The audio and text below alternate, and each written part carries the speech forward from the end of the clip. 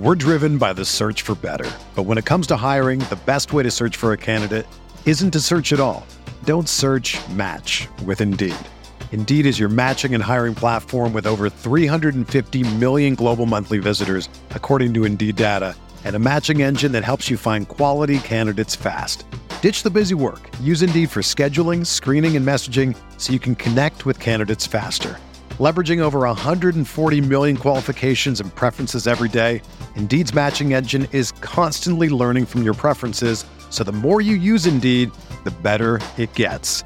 Join more than 3.5 million businesses worldwide that use Indeed to hire great talent fast. And listeners of this show will get a $75 sponsored job credit to get your jobs more visibility at Indeed.com/Blue Wire. Just go to Indeed.com/Blue Wire right now and support our show by saying that you heard about Indeed on this podcast. That's Indeed.com/Blue Wire. Terms and conditions apply. Need to hire? You need Indeed.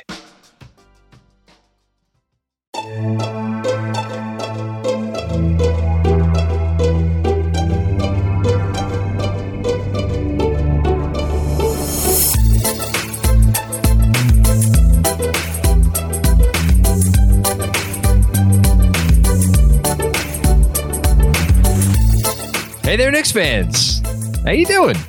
It's your boy, Jonathan Mack, here with you for another episode of the Knicks Film School podcast.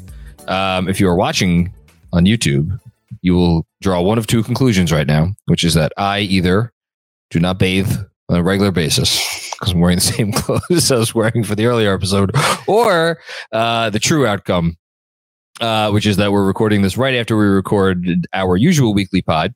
So I will again say hello to Jeremy Cohen. Hello, sir. Hello, John. Long time no see. Very long time. And the second question is, as we are about to talk about the collective bargaining agreement, is there any person in the world who could be more in a wheelhouse than you right now? Yes, but I will suffice. You'll suffice. I'll do the best I can. I'm excited to talk about the CBA. It has some good stuff that will potentially affect the Knicks, potentially not affect the Knicks. We'll go through that in a moment. But first, there is something that we did not touch on in the regular episode because we were also saving it for this show, which is, I'm going to say, the unfortunate matter of the Dallas Mavericks 2023 first round pick. I have a feeling you may disagree with my characterization of that. But either way, if you maybe you've been paying attention to this thing since September, maybe, or October, maybe you're just coming around to this now. I'll just say the brief part, and then Jeremy's going to pick up with the details. In essence, when the Knicks traded Kristaps Porzingis, the Dallas Mavericks sent them some future picks. The second of which was a pick that was set to convey this year, unless it lands in the top 10. And if it doesn't, something will happen. But as of right now, the Dallas Mavericks have the 10th worst record in the NBA. So, well, I don't know. I think the odds are, if the season ended today, which it does not, the odds are that the Knicks would not get the pick this year and that it would kick to next year. And I think that is all I am going to say. And I'm going to kick it to you from here. Sure. There's a very good chance that the Mavs pick does not convey as things stand right now at 8:33 p.m. Eastern Standard Time on April 3rd. I think the difficulty with this, if it does not convey, there's going to be a lot of Monday morning quarterbacking of, I can't believe the Knicks gave up their own pick. They should have given up the Mavs pick. They'd have a pick. Like, the Knicks guessed right, Jeremy. Right. Like, those are not starting quarterbacks. Those are backup quarterbacks doing that Monday morning quarterbacking. Yes, I would agree. But the Knicks had the right mindset. It's just the Mavs imploded. And I think going back to it, yes, would it have been nice if Steve Mills didn't have any protections slapped on it? Of course.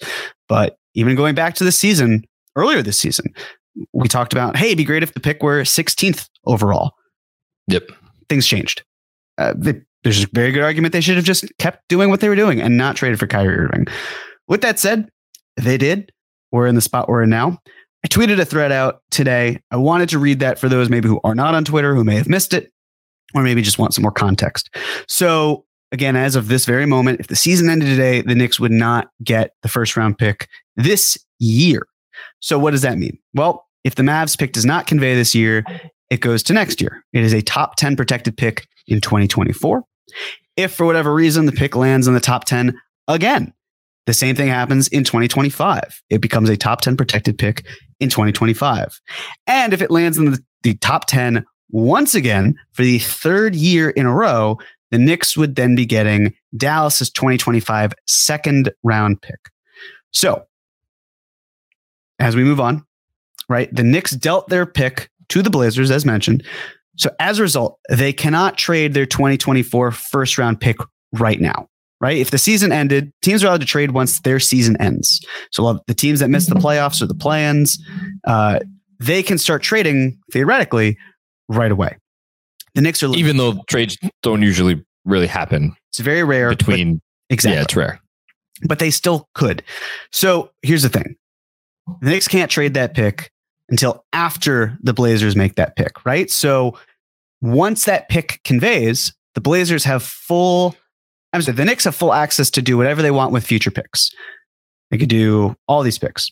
And can I just jump in very briefly? The Knicks could also very easily and potentially will agree to a trade before the draft that cannot be executed until after the draft, but you could obviously negotiate before that. Exactly. And for those who might be thinking it's the Stepien rule, you can't do that. You can't trade back-to-back picks. It's back-to-back future picks that would leave you completely dry. So basically, like the Mavs, they did this. They traded the 2021 first and the 2023 protected. 2021 was unprotected, 2023 protected, to New York. So before the draft last year, they could not trade their 2022 first round pick. Well, they agreed to acquire Christian Wood from the Rockets before the draft. That meant they had to wait until the draft, their pick conveyed. Once they made the selection for Houston, they sent it to Houston because it was in the past. It was no longer a future pick. Mm-hmm. They agreed to it beforehand. They sent it after.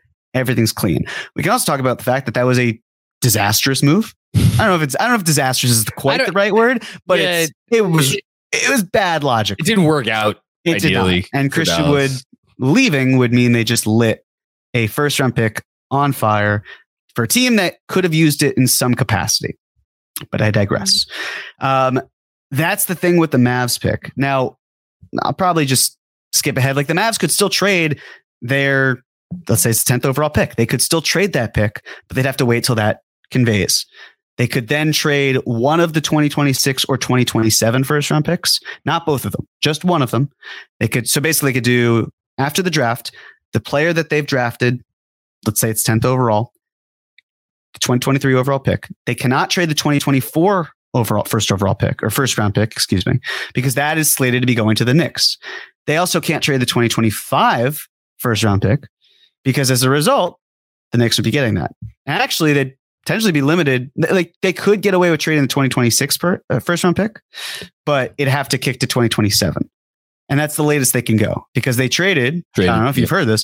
They traded an unprotected 2029 first round pick for Kyrie Irving. So there's the language in there that they can trade a pick 2 years after the pick conveys from the Knicks, but not 2 years after if like this gets kicked down to 2025, because then it'd be 2025, 2027.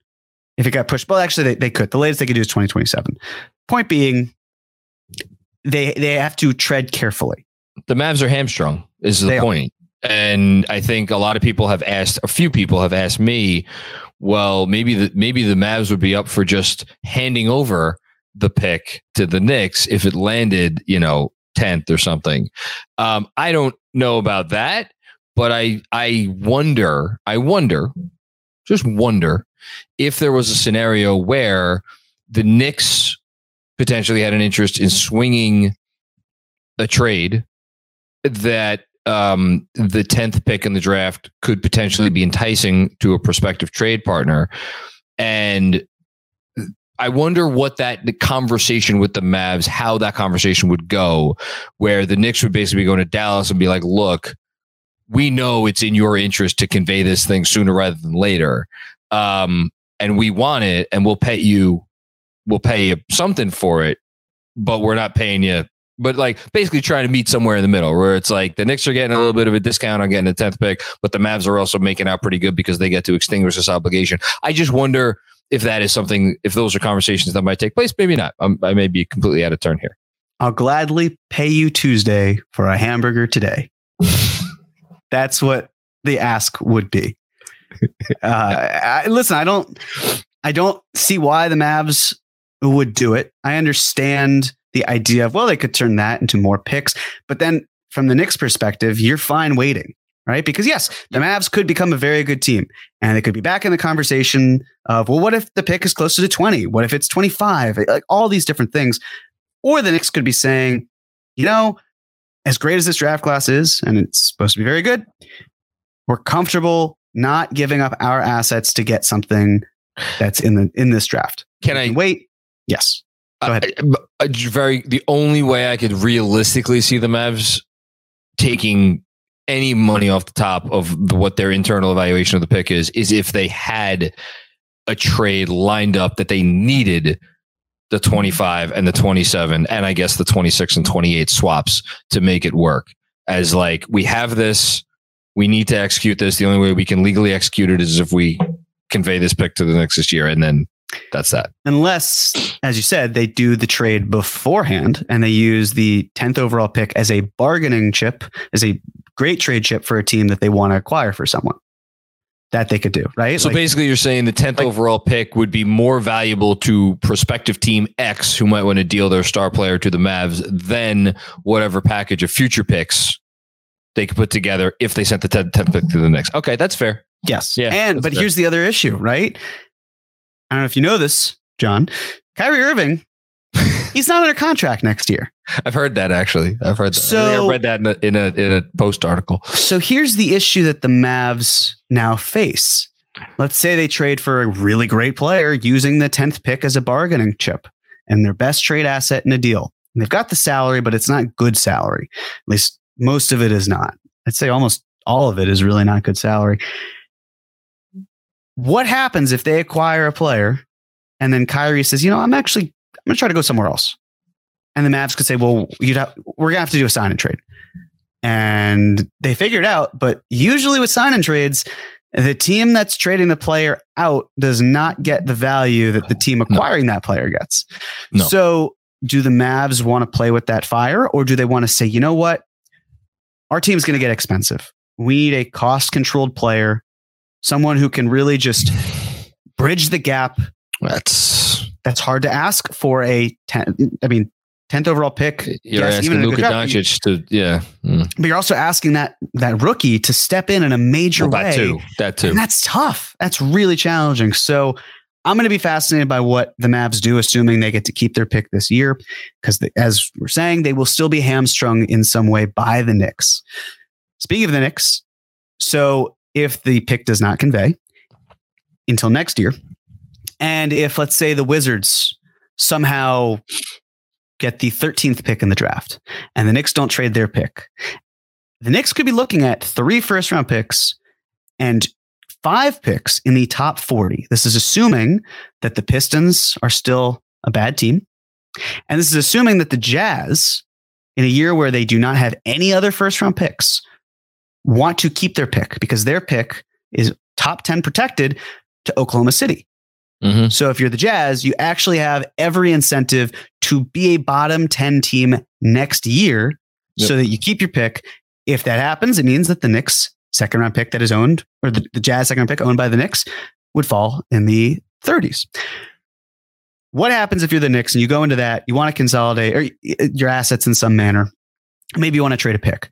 So the Knicks can't trade their 2024 and 2025 picks ahead of time, right? They can't trade their own picks because the picks the Knicks own from other teams, they're all protected.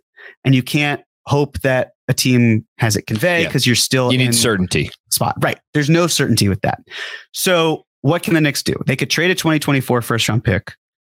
They could wait until after draft night and then trade all the others that they'd still have access to. They could trade other teams' protected picks, which would not impact their Stepien rule issue at all.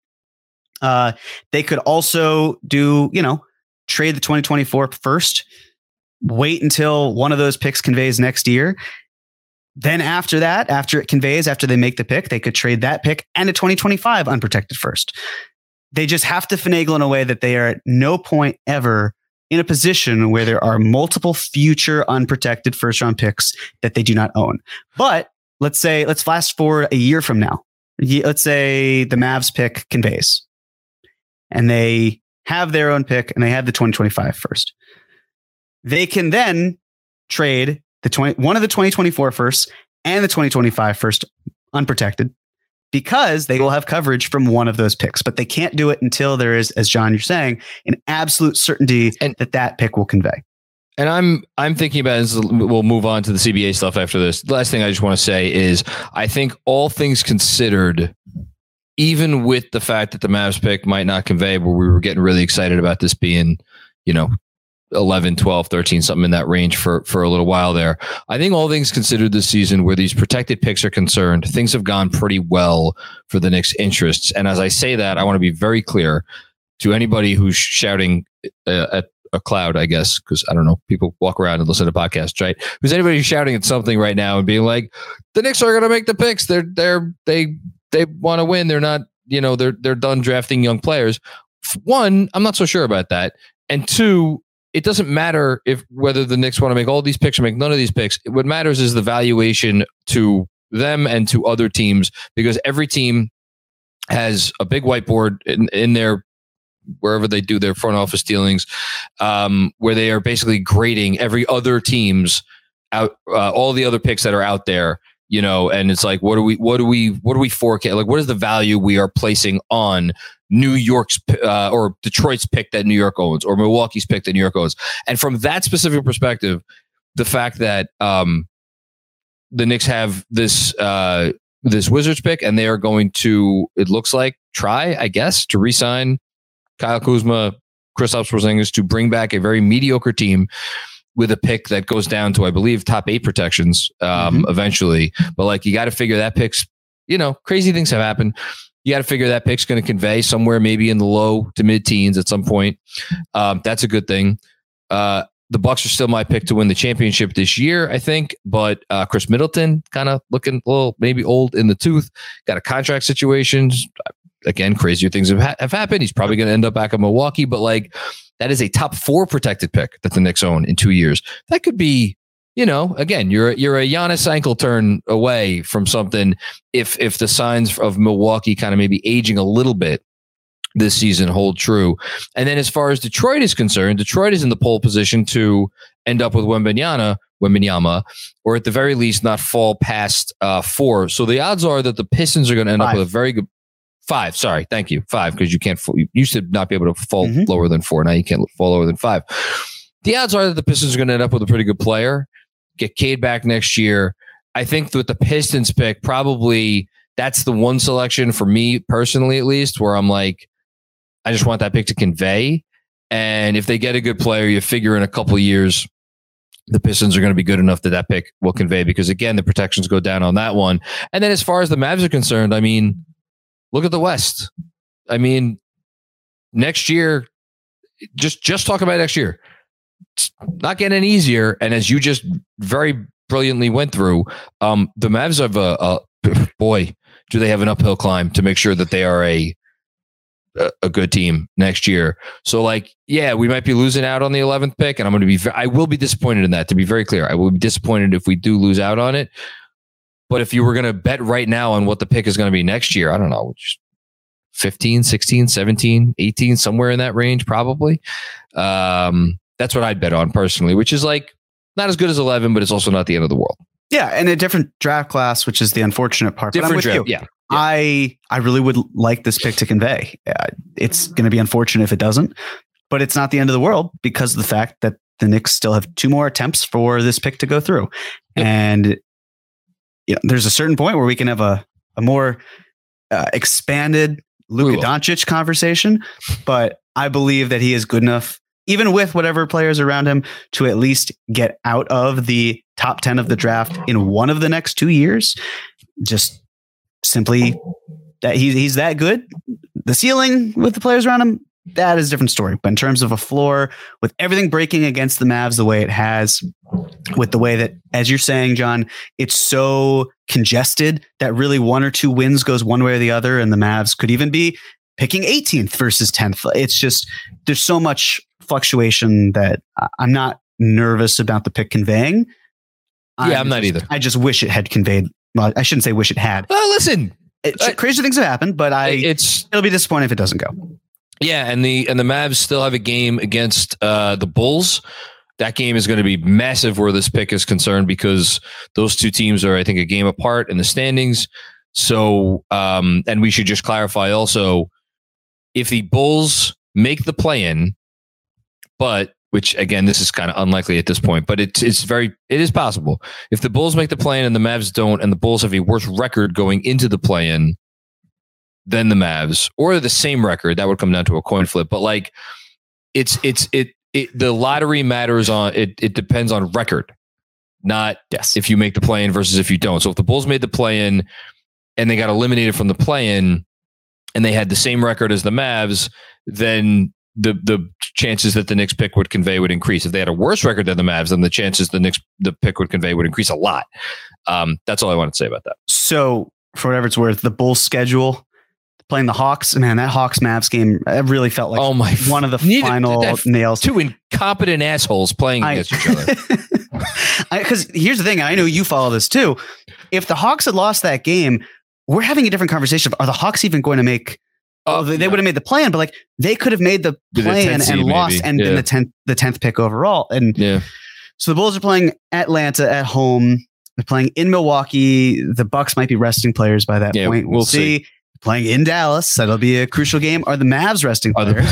And then the easiest game is against the Pistons. That is the last game the Bulls play of the season. So it is an uphill battle. It's an uphill battle for sure. You got to hope for the Thunder. They have a tough schedule, but is Utah going to out-tank them for at least one game? And that kind of kills everything. But that's... We also say Shams did have a report earlier today that the Mavs are considering shutting down Luka Doncic and Kyrie Irving. That probably burying the lead by not saying that until now. But whatever. But even still, how sad is it that they've gotten to this point? Oh my! Well, I think again we don't want to turn this into a Mavs pod, but I do think there is an argument for the preeminent offseason. Putting aside one of these contending teams that is maybe going to get bounced in the first round, which. Like if it's Philly, that automatically becomes the most interesting situation in the league this year. But I think as of right now, you'd probably have to look at the Dallas situation as the most fascinating situation in the league this summer. And this goes directly into that. Like, what does that conversation look like? Who's going to Luka Doncic and be like, yeah, Luka, sorry, you're done this year? Like, I don't know. Well, I'll tell you how we can transition this to the CBA talk. The year that this lands is when that player that the Knicks would theoretically draft if they didn't trade the pick would be under contract. So the sooner the Knicks get that player, the sooner that player, if they kept them long enough, would be eligible for an extension. And when they're eligible for an extension, the year after that, they're going to cost a lot more. And if they're costing more money and you add more to the salary, you probably run into tax issues. So there is something to be said about when the Knicks would acquire this player, what the salary would look like, and what their theoretical extension might look like too. For over 30 years, the law offices of Weiss and Rosenblum in New York City has been home to a team of award-winning, hard-hitting injury attorneys who have a long track record of seven-figure results. Whether you've been injured in a car accident, fall, construction accident, or other traumatic event, Weiss and Rosenblum will work tirelessly to maximize the award regardless of the severity of your injury and get you and your family the fair and just compensation you deserve. Call Weiss and Rosenblum today at 212-366-6100. Again, that's 212-366-6100 or visit weissandrosenblum.com for more information. No case is too big or too small. Personal attention to your matter is a priority. Once more, call 212-366-6100. Previous results do not guarantee future outcomes. If you think you might have a case, speak with a veteran attorney, not a rookie. We're driven by the search for better. But when it comes to hiring, the best way to search for a candidate isn't to search at all. Don't search, match with Indeed. Indeed is your matching and hiring platform with over 350 million global monthly visitors, according to Indeed data, and a matching engine that helps you find quality candidates fast. Ditch the busy work. Use Indeed for scheduling, screening, and messaging so you can connect with candidates faster. Leveraging over 140 million qualifications and preferences every day, Indeed's matching engine is constantly learning from your preferences, so the more you use Indeed, the better it gets. Join more than 3.5 million businesses worldwide that use Indeed to hire great talent fast. And listeners of this show will get a $75 sponsored job credit to get your jobs more visibility at Indeed.com/Blue Wire. Just go to Indeed.com/Blue Wire right now and support our show by saying that you heard about Indeed on this podcast. That's Indeed.com/Blue Wire. Terms and conditions apply. Need to hire? You need Indeed. So it's not official yet. This is all just reported so far, but they agreed to it. It's out there. Why don't we? Do you want to just go like kind of point by point and say what we need to say, or do you want to just kind of take the baton and run with it? You tell me. No, let's go point by point and okay, back and forth, and we'll go from there. Okay, so new CBA first and foremost, yay! Basketball is in a good place right now. I'm glad we get to keep watching basketball, and there's not going to be a stoppage in play because who the fuck wants that? That's first and foremost. Okay, in-season tournament. I am a fan of this. I guess where are the specifics on the in-season tournament? I'm sure Andrew has them here somewhere. It's basically going to be an in-season tournament that is not going to add any games it's only going to add games to two teams. The two teams that end up in the quote unquote championship for this in-season tournament. There's going to be money on the line. I think like $500,000 per player if you win it, something along those lines. And presumably there will be some flexible scheduling or some sort of, maybe not flexible scheduling, but something where like a game on a team schedule in the first half of the season will be like designated or something as like this is a game in the tournament. I don't know how it's going to work. I think it's cool. Any thoughts from you on it? Soccer style, the way I see it, it will still be important. It won't be obviously the championship, but I think that will factor pretty prominently in terms of the TV rights, because the team or the entity that gets the NBA national contract in 2025, this is something else that will be a big deal. This will lead to more revenue, will be more ads. It's more money coming in. And I think more money going into the league is important, especially from a salary perspective. I'm for it. It should be fun. Let's see how it works. It's a nice idea. If we all hate it, maybe they scrap it. Who knows? Yeah, I know a lot of people like poo-poo the idea. I'm generally excited. Okay, 65 game minimum for postseason awards, and to clarify, that is 65 game minimum not only for the individual awards but also for all NBA. I am happy about this because I, as anybody who's listened to me before knows, am a big fan of availability being part of what defines how valuable you are. What I wonder is if voters are going to like continue to take into account games played at all, or is it just going to be something a lot of voters are going to be like, all right, they met the qualifications. I'm not going to really pay attention to whether one player plays 67 games versus another player who plays 79, but that's just a morbid curiosity that I have. It'll be really fascinating for some of the non-exciting awards. So, for example, I saw this on my timeline where it was last year or 2 years ago, Drew Holiday checked into a game, got his bonus for the amount of games played, and then fouled someone, and then that was it. He was out. That's right. And he made his money. Right. And so, for the MVP, if you do that and you leave the game and you've been there for 5 seconds, if that, it's going to hit your averages, right? Like that zeros across the board is actually going to hurt you. I'm curious about for the defensive player of the year, or, those types of awards, the all NBA, where maybe the averages aren't quite as much. It's more about impact than it is about crowning achievement, most improved player. How many of these players are just going to appear and be like, yeah, I hit the threshold. I'm good. I'm going to do it. I'm out. It's a step in the right direction. I am very happy with this. there will be people who will exploit this a little bit, and it'll be fascinating to see when and how it happens. But overall, I'm happy with the way it worked. I like it because to me, the All-NBA voting process is already, and to some extent the individual awards, but especially All-NBA, which I paid a lot of attention to, is like, it's amorphous enough.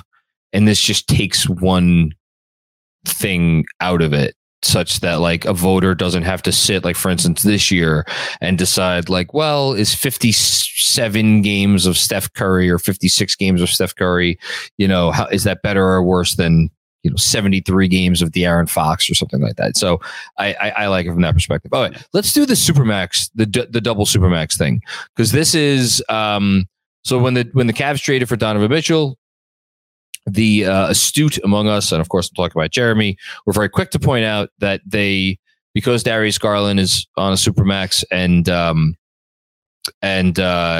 Donovan Mitchell was already on a Supermax and Evan Mobley figured to be on a Supermax, you were limited in terms of how many Supermax players you could have on your roster at one time.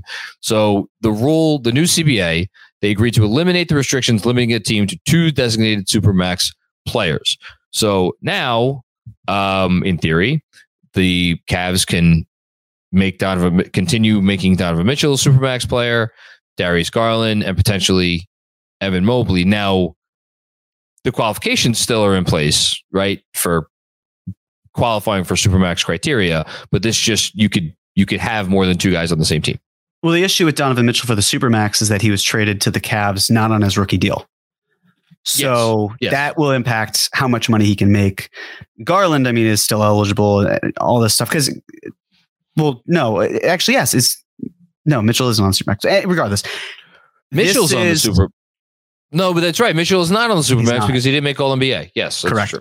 So this is the sort of thing where if you're the Cavs, especially if you feel Garland might have the opportunity to be a designated max, that's good for you. That's right. Sorry, we're using the wrong language. Designated max. max. Yeah. Okay. Right. Sorry, that was my fault. No, that's fine. But that gets around it for the Cavs. That's good for them in terms of paying Evan Mobley.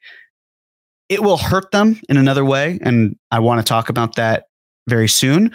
But yeah, paying Evan Mobley on top of, theoretically speaking, Donovan Mitchell's next contract, Darius Garland when he makes money, Jared Allen when he gets paid.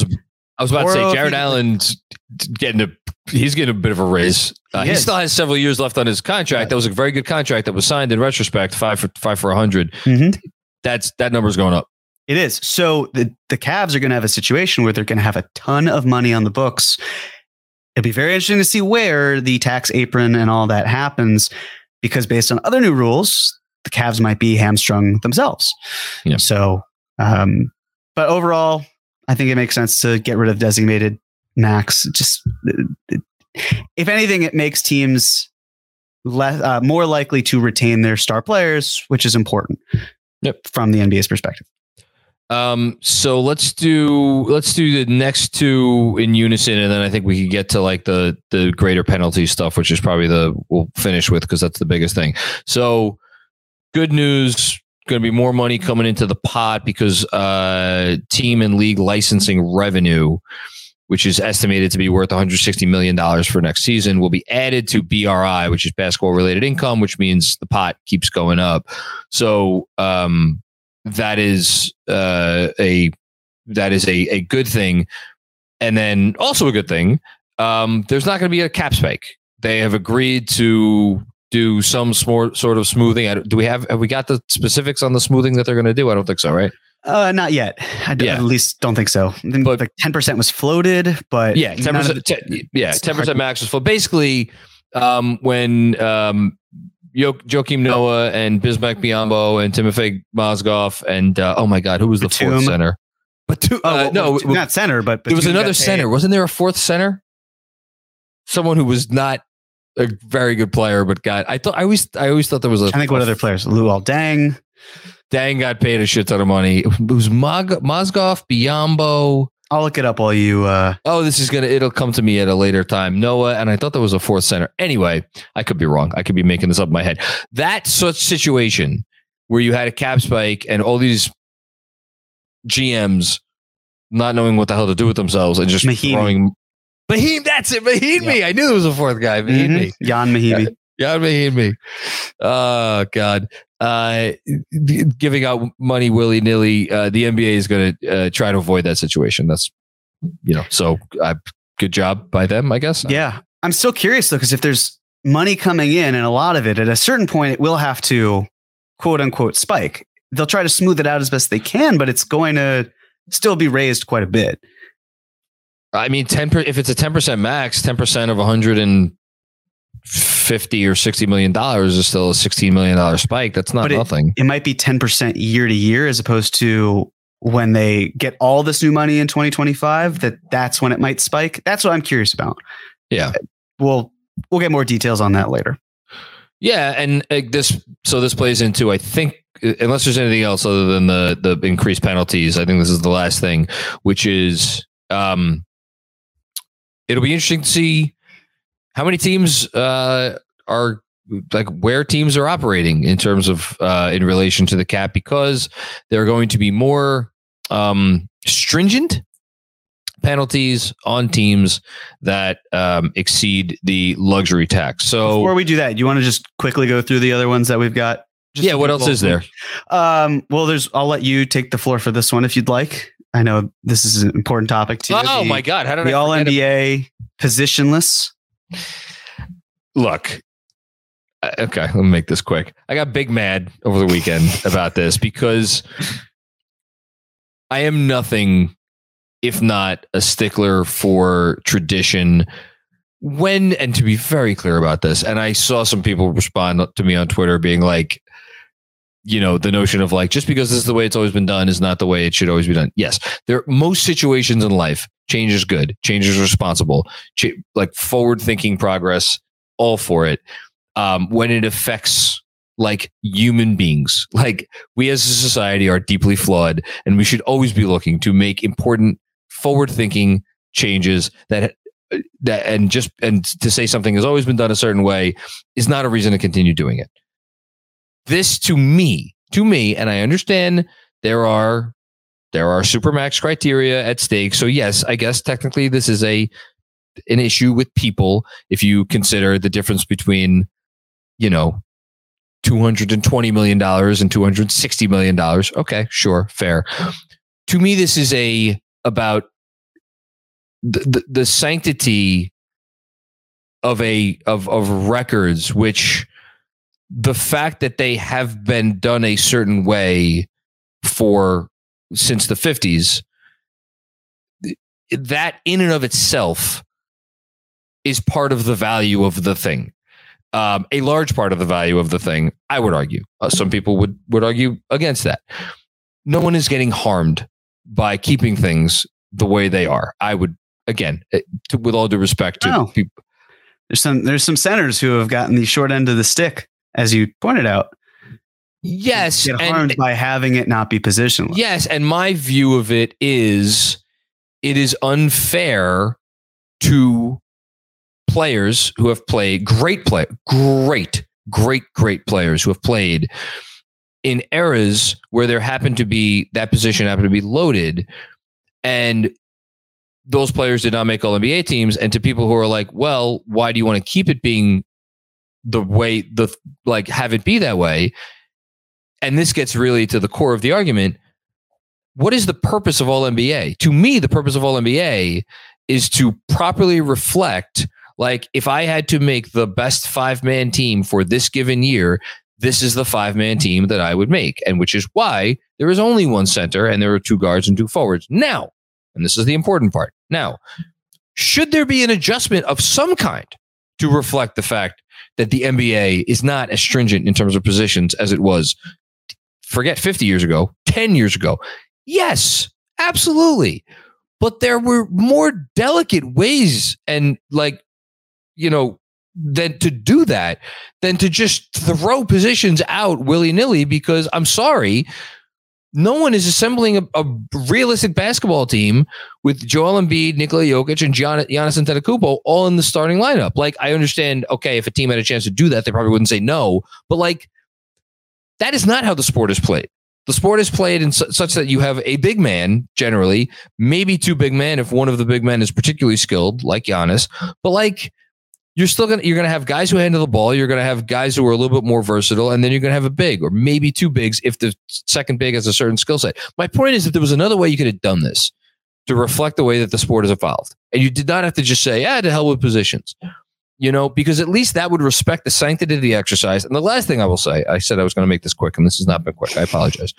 The last thing I will say is if it's just about generating a top 15 list or even a top 15 list with tiers, then do that. Keep it all NBA, somewhat way, shape, or form the way it was, and expand MVP ballots to 10 or 15. Because I guarantee if you expand it to 10 and 5 people fill out 10 names, you're going to get with at least 15 people that receive votes every year. And then the NBA from now on, going forward, here's our top 15. This is our top 15 of the year. And here's our all NBA teams of the year. And those are two separate things. And guess what? If you want to make it more pro player, you could have anybody that ends up on the all NBA teams or that gets MVP votes qualify for Supermax criteria, because that's what this is all about. And that's what really pisses me off. This is not about the sanctity of anything. It is about money. That is why they're doing this. And to throw, 60 some odd or 70 some odd years of tradition out the window because of a money thing aggravates me. So that is my rant. I'll get off thank you for listening to my TED Talk. Well, so the thing about the All-NBA is that it started out as a positionless award. I know. So if they're going back to their roots, then that would actually imply that they are coming full circle. And then because it used to be done that way, and then they decided to make it position. And I mean, what you're describing is what they did, right? They had a first All-NBA first team and an All-NBA second team. What'd they do? They added an All-NBA third team. How many players? And they changed it for a reason. Sorry, they changed it for a reason. But they added it. But that's the thing. To me, it devalues it to be doing it in what you're saying, like add more players to it, right? Because now we're just like, now would be actually more financially what you're saying otherwise. No, I'm not saying add more players to All NBA. I'm saying if you're worried about screwing, let's say Donovan Mitchell, this is a perfect example, going back to the Cavs thing. Donovan Mitchell, if they did positionless All NBA, I think almost certainly would have made All NBA, what was it? A year or 2 years ago, the year he lost out to Trae Young. I forget when that was, but like, whatever. If you're concerned about that, again, generate a top 15 list or something. There are other ways you could have done that. That's all I'm just saying. I get it. It's just, then you run into the issue that we've been experiencing, which is that, hey, I'm a forward. No, we're going to vote for you as a guard. Okay, but I'm actually like the whole Jaylen Brown thing. Is he going to be All NBA? We don't really know. Would he be All NBA with 15 other players? He'd have a better chance, I would imagine. He wouldn't have to split the vote one way or another. And then someone who has the benefit of playing multiple spots. I mean, if, like we've talked about, you mentioned all the centers that were in the 90s who didn't reach the heights that they should have. They would have reached those heights. 70s. Right. But so if anything, that is a greater reflection of why that was flawed and not why we shouldn't adapt. If anything, it should be, hey, these guys got screwed. If only they had a system in place that talked about the 15 best players, because the way that it's shown isn't, these are the 5 best rotations, right? These are the 2 best guards, the 2 best forwards, and the best center. And in the NBA, with the positionless style that we have right now, it's much more geared towards positionless. So I think it's fitting that we are adapting back to the original thought process of taking the best players. What was then 10 is now 15. It's always going to be about money. Money makes the world go round. Cash rules everything around me. Cream, get the money, dollar bills, y'all. It's going to happen one way or another. I actually feel that the centers you talked about, we can prevent that from happening before. Because I also think about with the NBA and the NBPA, where it's a very different situation. Don't get me wrong. But the year when the players were striking to unionize or to at least get better benefits and incentives for their long term, and it was for the All-Star game. They said, we're not going to play until we agree to something. It was a historic thing in the 60s. They paved the way. Like in all these sports, with the way the television revenue and streaming and advertising and just everything that goes into it, we're always going to say, yeah, you got to look back on the people whose shoulders we climbed on so we could achieve success. It's unfortunate, that's always going to be the case where we just keep building on the people of our past. This generation just happens to be the ones cashing in. Fine. Look, I've settled down about it. It's not the end of the world, but like when I look, is it unfortunate that in 1995, Patrick Ewing was arguably the fourth most important player in the sport and did not make an All-NBA team because the three most important people in the sport happened to play his same position? Yes. I could also look at the MVP voting from that year and recognize that Patrick Ewing had a hell of a year, but the All-NBA voting let me know that, you know what? At first grade as he was, David Robinson, Hakeem Olajuwon, and Shaquille O'Neal were better. And you know what? They were. And that is an unfortunate reality. But it is not that his season gets lost. Again, you could look at MVP voting, and there are different ways to recognize this thing without completely breaking the system that had existed. Okay, that's enough. We can move on.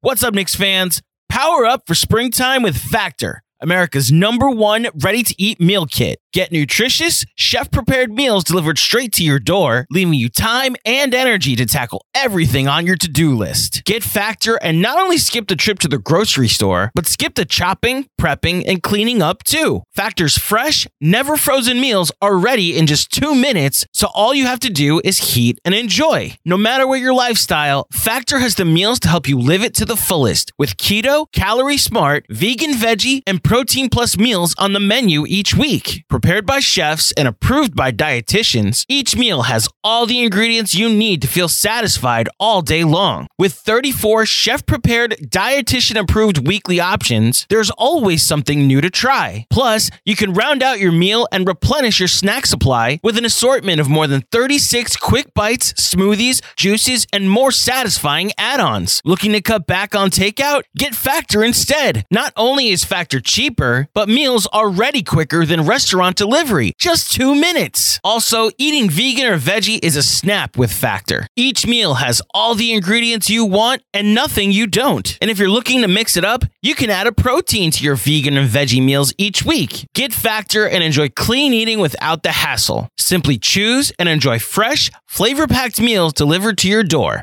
Don't hesitate. Head to factormeals.com/filmschool50 and use the code FilmSchool50 to get 50% off your first box. Again, that's factormeals.com/filmschool50 to get 50% off your first box. Factor, America's #1 ready-to-eat meal kit. Let's finish it. We still have a few more things. We'll go okay, what else is there?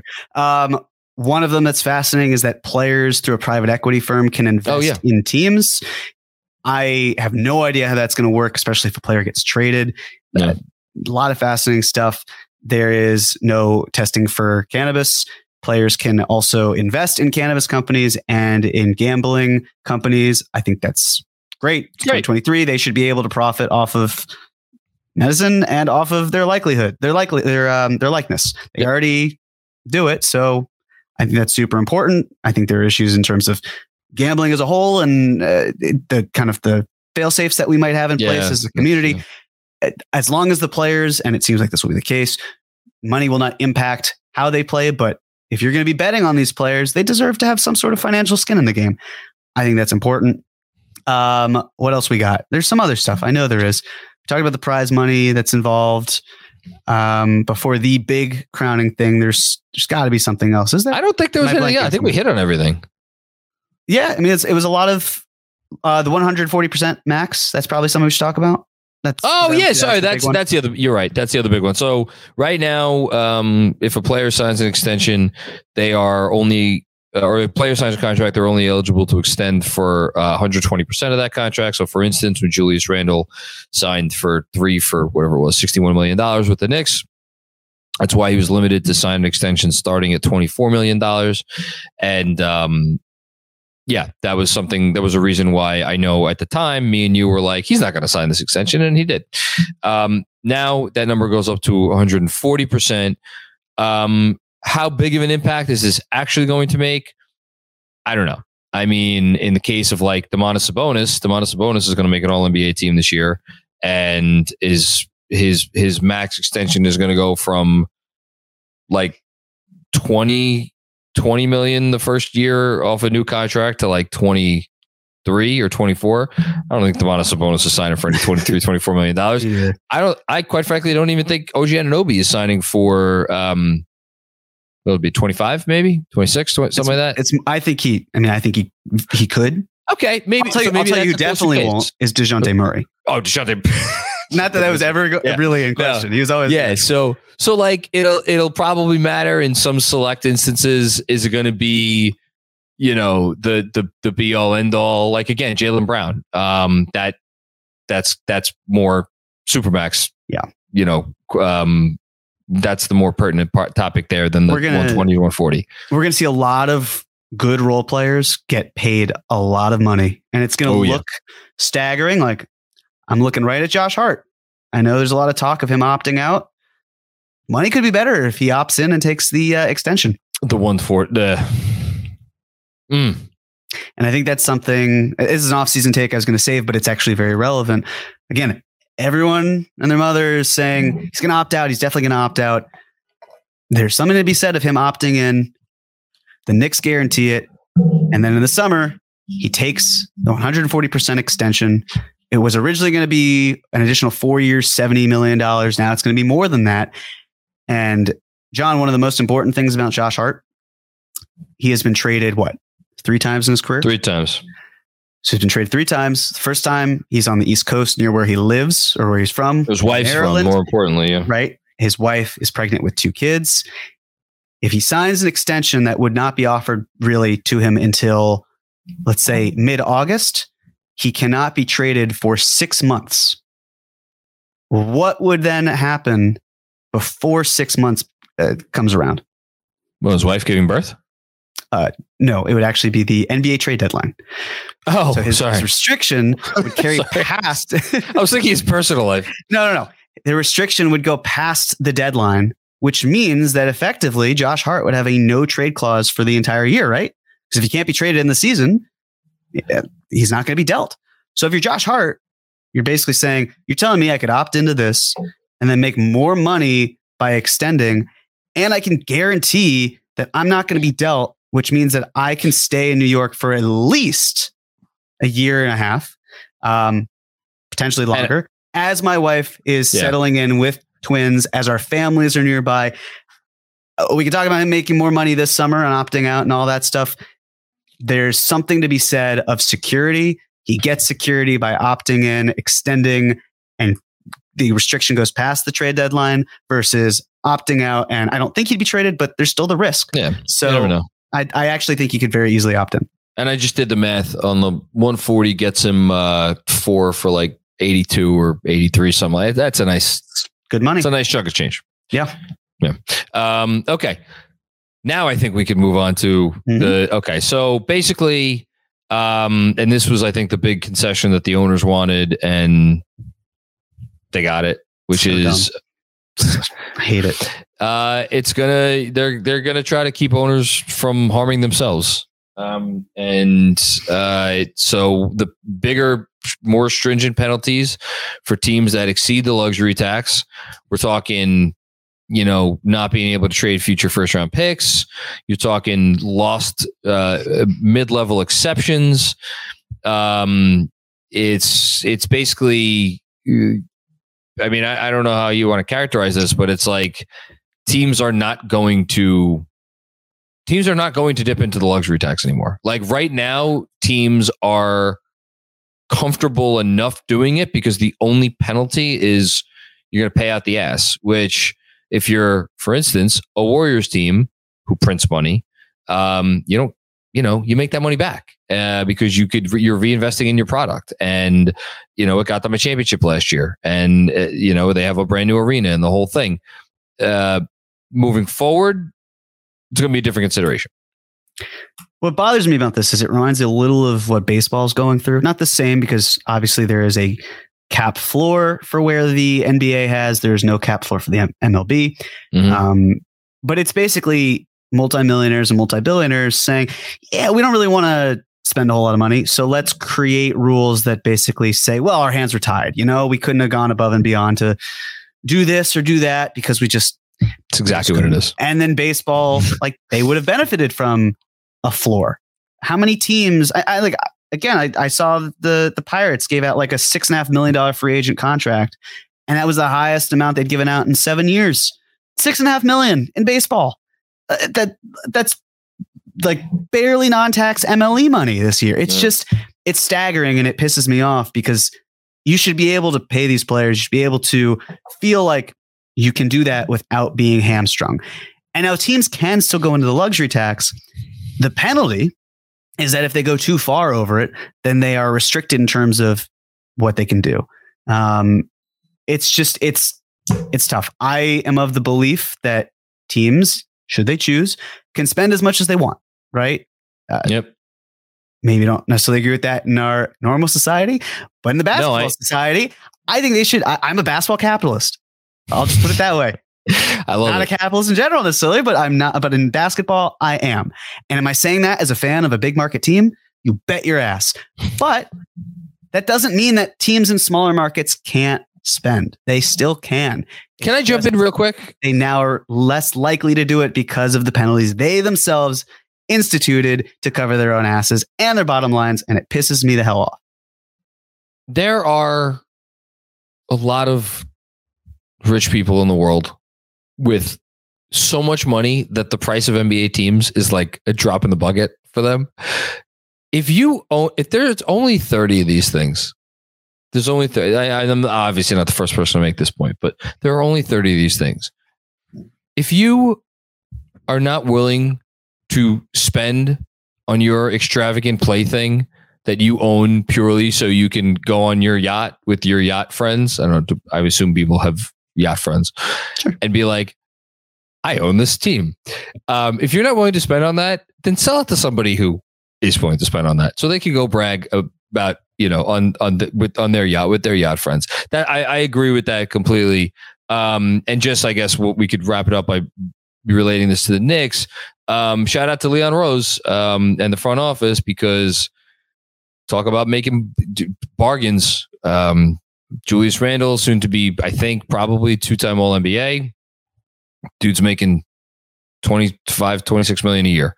Jalen Brunson, he's going to wind up on most improved ballots. He's going to be getting All-NBA votes at the very least. I hope he gets a rogue MVP vote or two. That'll be my little hill to die on. Somebody out there, give the man a 5th place MVP vote. Come on. You want to. 26 million a year. Nothing. Just nothing for that kind of resume. I would wager a guess, going out on a limb here, those guys are going to want to get paid after their current deals are up. And I'm also going to wager a guess, Jeremy, this will not shock you, that the Knicks are going to make a trade at some point in the future. Don't want to piss Robert Cross off, for a player that is also making a lot of money. And that is going, and we just talked about Josh Hart, talk about Emmanuel quickly. With every passing game, with every passing week, it's just cha-ching, cha-ching, cha-ching. It's getting expensive.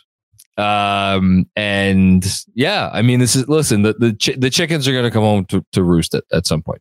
Yes. I want to be as clear as possible here for those who are maybe a little lost on this, right? So there's a cap floor. Every team has to spend at least that. If they don't spend at least that, the difference between their payroll or the cap floor and the payroll gets distributed evenly to all of the players on the team.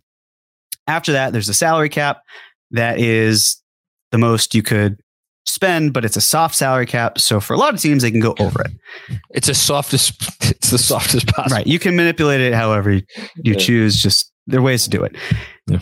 Then there's the luxury tax, right? And so the luxury tax, once you cross that, you start paying luxury tax. If you hard cap yourself, there's something called a tax apron. You cannot spend more than the tax apron. You can hard cap yourself by using the biannual exception. If you use more than the non-tax mid-level exception, right? Like that or up to the mid-level exception. Or if you acquire a player via sign and trade. That's the tax apron.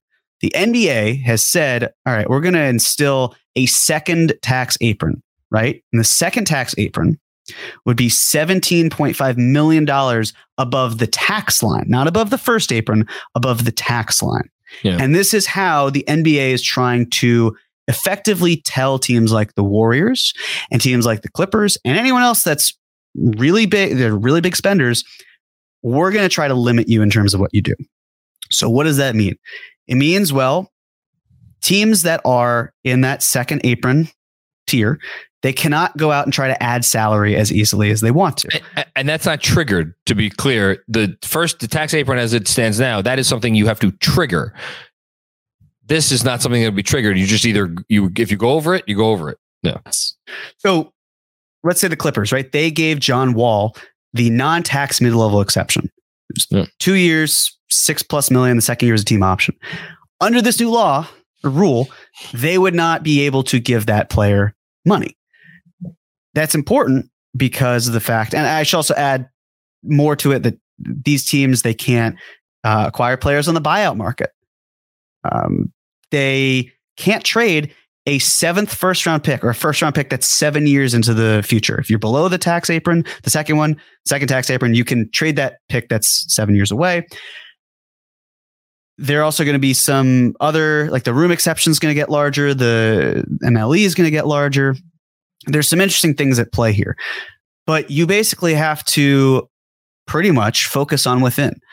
And the one thing this tax apron stuff says is, no, you can spend as much as you want, but if you try to get money, or you try to get better talent coming in, you better plan ahead. And another issue is that if you are above the second tax apron, any trade you make, you can't trade cash, and you can't trade more. You can't have more money coming in than you're sending out. And that's a really important factor for a team like the Knicks, where if they get to the point where they are above the second tax apron and they're still looking for the star, John, that you talked about, they have to make sure they have enough money to make it so they're sending more out than they are receiving. And the last thing before I turn it over to you, like I said, it's going to be really important for teams to develop and draft. There's a lot of emphasis on teams with picks. So if you don't have your draft picks, you're going to be in a lot of trouble, right? If you're the Bulls and you're missing first and second round picks, if you're the Mavs down the line, you're having some issues there. You essentially need to find a way to create enough salary to help you go down the line when you can't add more via exceptions. You should also add, for other teams, the room exception, trade, like all the exceptions that they'd have in free agency can now act as traded player exceptions too. So you can actually trade a player into them, which is convenient. The point here, though, that's going to be fascinating, and I think you might know where I'm going with this, because of the fact you need to draft and develop and all this stuff, it's hard to add other money. There's a way to finagle it, and that way is continuous soup. If you can add players before they get their paydays, and then you can go about it that way, that's really important. And I promise, last thing of this little monologue I'm going on, the Knicks have done something smart that other teams don't really do. And by the Knicks, I mean Brock Aller, because he did this in Cleveland. We've talked about descending contracts and the importance of them. And descending contracts are important for players who are on their second contract. You don't see a ton of players, third or later contracts, getting descending deals. You're definitely not seeing rookies getting them because the rookie scale ascends. So the way that the Knicks are structured, and it's the important one, is you want a lot of money to be decreasing or descending over time when you feel like you have to pay Jalen Brunson, Julius Randle, acquire another star, whatever it is. You want to deflate the values of the contracts of all of your young guys because you can manipulate it thanks to restricted free agency, extending them beforehand, blah, blah, blah. And there's a pattern. There's a very clear pattern in terms of how the Knicks are operating. And a lot of the stuff that the Knicks are probably going to be facing, I'm sure they knew about it. I'm sure they heard rumblings. There were thoughts. How do we operate? They knew about all this stuff before we did. So let's look at the pattern. Jalen Brunson's on his second contract. It's a descending deal. Mitchell Robinson's on his second contract. It's a descending deal. Who else is there? Who else is on a second contract? RJ Barrett. RJ Barrett. Is that a descending deal? No, it's not. It's an ascending deal. What does that tell you, Jeremy? It says that RJ Barrett's contract is the antithesis of how the Knicks have been planning. It says that it may not be this season, but again, we'll have talks about it later. He just contract wise sticks out. That's the way it is. It sticks out sorely. Fascinated about what quickly goes through. Every time we talk about his salary, I feel like the price just keeps going up. Right? At this point now, compared to where we were, 2 weeks ago, we said 4 years, $96 million. I don't know. I mean, now the other nice thing about the CBA, you can extend a player for 5 years and it doesn't have to be a max contract. Oh, that was the other thing. Or it had to be 5 years. You had to max them. Now you can extend someone for 5 years and work on it that way. Yeah. And it'll be interesting to see how many players opt for that longer security as opposed to, well, I'm not a max guy, but I'm kind of close to a max guy. Because that, like, think about the sort of players who teams would offer 5 years to. They'd be players that the team feels really good about, right? Mm-hmm. If the team feels really good about them, they're probably really good players. If they're really good players, that same player may not want to go 5 years. He may want to go closer to like a 2+1 or something where you're like, oh, can I get myself into that max territory on my third contract? But I digress. Two very quick things. One, you talk about the importance of continuing to draft and develop. It is interesting. The one thing we did also forget to mention earlier, the NBA, one thing they did not do, lower the age limit. So it gives teams that much more, I don't say control, because like the draft is still something of a crapshoot. But like if you think the draft is a crapshoot now, go, imagine what it would be if you're trying to scout in high school gyms. So like at least teams, I think, could feel a little bit more of a sense of security of like, okay, if we need to really continue to develop our own talent, we're going to be able to do that because at least we're going to be getting some evidence of college ball or whatever. And a third two-way spot. That's important too. Yes, that too. Third two-way spot. And in conjunction with that, and I think it might be a bridge too far to think that the Knicks were thinking about this when they acquired the 3 future protected first round picks. But like those future protected picks, wherever they convey, and we talked about they're going to convey hopefully in pretty good spots. Like that's a nice, and again, you have Walt Perrin here, who clearly has a knack for helping, being able to find guys in the middle or late first round who like, Quentin Grimes, step in, day one, NBA contributor. Deuce McBride, step in, day one, NBA contributor. Emmanuel Quickley, step in, day one, NBA contributor. That's a good way to go about things, and that's what you're going to be able to get with the protected picks. And then the last thing I'll say, and I don't know if you want to have anything to add to this, but you talked about, bringing in that superstar if you're the Knicks and you're maybe hamstrung. I think we both believe that before the Knicks get to the point where they would be in that second tax apron category, they'll probably make that star trade before that. And I think what we've seen teams do with the existing system is like, it's kind of an unsaid rule, not unsaid rule, but like it's an unsaid thing. Like owners are not going into the tax unless they feel like I have a team that can compete for a championship. There are exceptions, but like more or less, that's what the case is. I think it's basically just going to be doubling down on that concept. Like we'll maybe go into that second apron, but we've done all of our housekeeping. We feel good that we have a team that could compete for a championship in the present. So it's just going to be that much more imperative to do that. But again, that's kind of how the league operates already. So I don't know. Yes, it's a big change, but how big of a change? That's the only other thing I want to add. Agreed. And a very small thing, the moratorium for the matching rights for restricted free agent used to be 48 hours. Yeah. Now it's 24 hours. It's a quicker turnaround. I think that's good. I'm that's with you. Fun. It is. I'm excited about that. If that causes any chaos. I don't know. Like, I mean, DeAndre Ayton, his deal was matched in like 9 minutes. Bogdanovich, they waited the full 48 hours. Be like, no, we're good. It'll be more efficient, less dragging on. But I'm with you on one key thing that you said as well, which is that the way that the Knicks need to operate now is when considering the second tax apron, the best thing they should do, best thing they can do, is to eventually get that star before they cross into the second tax apron. And then if they need more money, that's when the continuous soup factor comes in. Oh, cool. We're under the tax. How do we create more money when we can't really use exceptions? Yep. We either acquire or we have a player in-house who needs to get paid, and we then use their salary to get us someone else. Because being above the second apron, as we mentioned, it doesn't restrict teams from making trades. It just means that they can't acquire more money coming in. They have to send more money. Right. Yeah. They can't take on more money. They have to send more money out at least. And the more money you have, the easier you can do to trade from a strength. So I'm sure that's something that's going to be very important. Second round picks are going to become incredibly important because they didn't extend the draft another round. So talent, there's going to be more open spots. There's going to be more talent around. And suddenly, if you're the Knicks, and we talked about potentially having 3 first round picks and 2 early second round picks in 2024. Suddenly, if you're the Knicks, you actually might be thinking, do we trade out of these spots? How valuable are they? Yeah. What can we do here? And for all the people thinking, I wish the Knicks hadn't traded out of the 2023 pick with the Blazers. I hear you. It sucks. I get it. But there's an argument. I don't think it sucks. I'm saying from there, I'm saying like, yeah, sure. Feel that way. Cool. It sucks. I don't think it sucks either. I think it was a worthwhile trade. Love Josh Hart being here.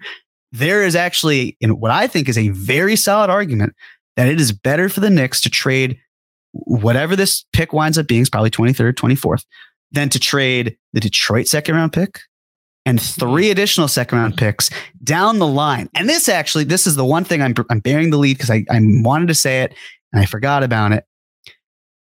Last year, when we talked about Donovan Mitchell, one of my favorite cap or no caps was the one where we talked about the Stepien rule, where it was like, okay, cool. You trade for him, you trade these picks. Where does it leave you? Blah, blah, blah. Sometimes things work out, right? I'm not saying the Knicks wouldn't have been fine if they had gotten Donovan Mitchell. It's tough to say. But there's a world where all these players are paid. And I know we talked about IQ going and RJ, and the math still could have worked out, but it could have been tricky where the Knicks would have traded, let's say, 3 unprotected firsts. The likelihood would have been that the Jazz wanted 2024, 2026, 2028. Why those years? Because those are the years that the Wolves picks were not. So basically the Jazz could say we could walk into every single draft with at least 2 first round picks, probably 3. Well, actually more 2, but I digress. The Cavs had to do those years because the Pacers' obligation and Stepien on top of that. But let's say the Knicks do that trade. Let's say they trade 2024, 2026, 2028. Let's say they have a lot of money on the books and they want to get another star. They want to add that player. Well, they can't trade more salary than they take it, or they can't take in more salary than they're sending out. And with the rule of, okay, if you're a double tax, second tier tax apron team, you can't trade a pick that's 7 years out. So 3 to 4 years from now, when the Knicks kind of gain some of those 3 to 4 year picks later, they would be shackled in terms of what they can do. Yeah. And suddenly we're in a position where we're talking about, okay, the Knicks have, let's say, Jalen Brunson and Donovan Mitchell and Julius Randle and salary, but not a whole lot of depth because it's really hard to work around the margins with the trade that they made. They're in the double tax apron. How are they supposed to unlock that pick, that 7th pick? Who are they trading for? Other teams come around and they say, yeah, we really want that superstar with a capital S. We can trade all of these picks because you're below the double tax apron. We have the access to do this. New York, you only have 1 or 2 first round picks and they're probably in the 20s. And let's say the salary is either it's Julius Randle or it's a bunch of players that they've cobbled together, which means the Knicks then have very little depth. It puts them in a position where it's like, crap, do we now have to figure out trading? Is it trading Mitchell for a better player than who Mitchell is? It's just, it gets very hairy.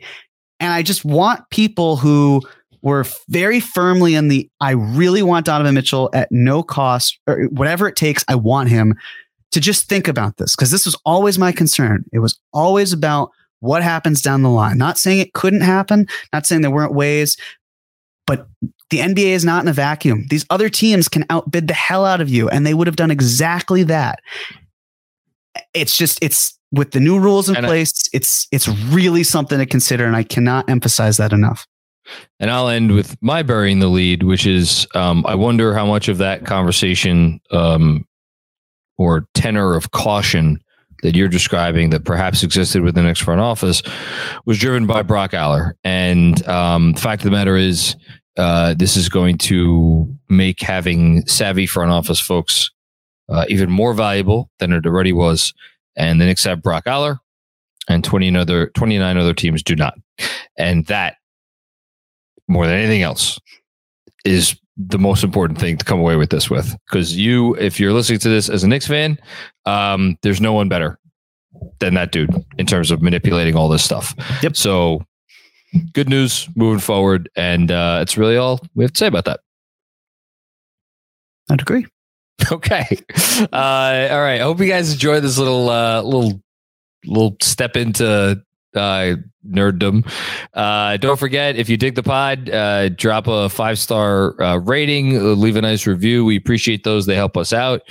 And we will be back with a lot of stuff coming up. I mean, just the content is going to be on overload over the next few weeks as we march toward the playoffs. We will talk to you soon. Thank you. Peace out.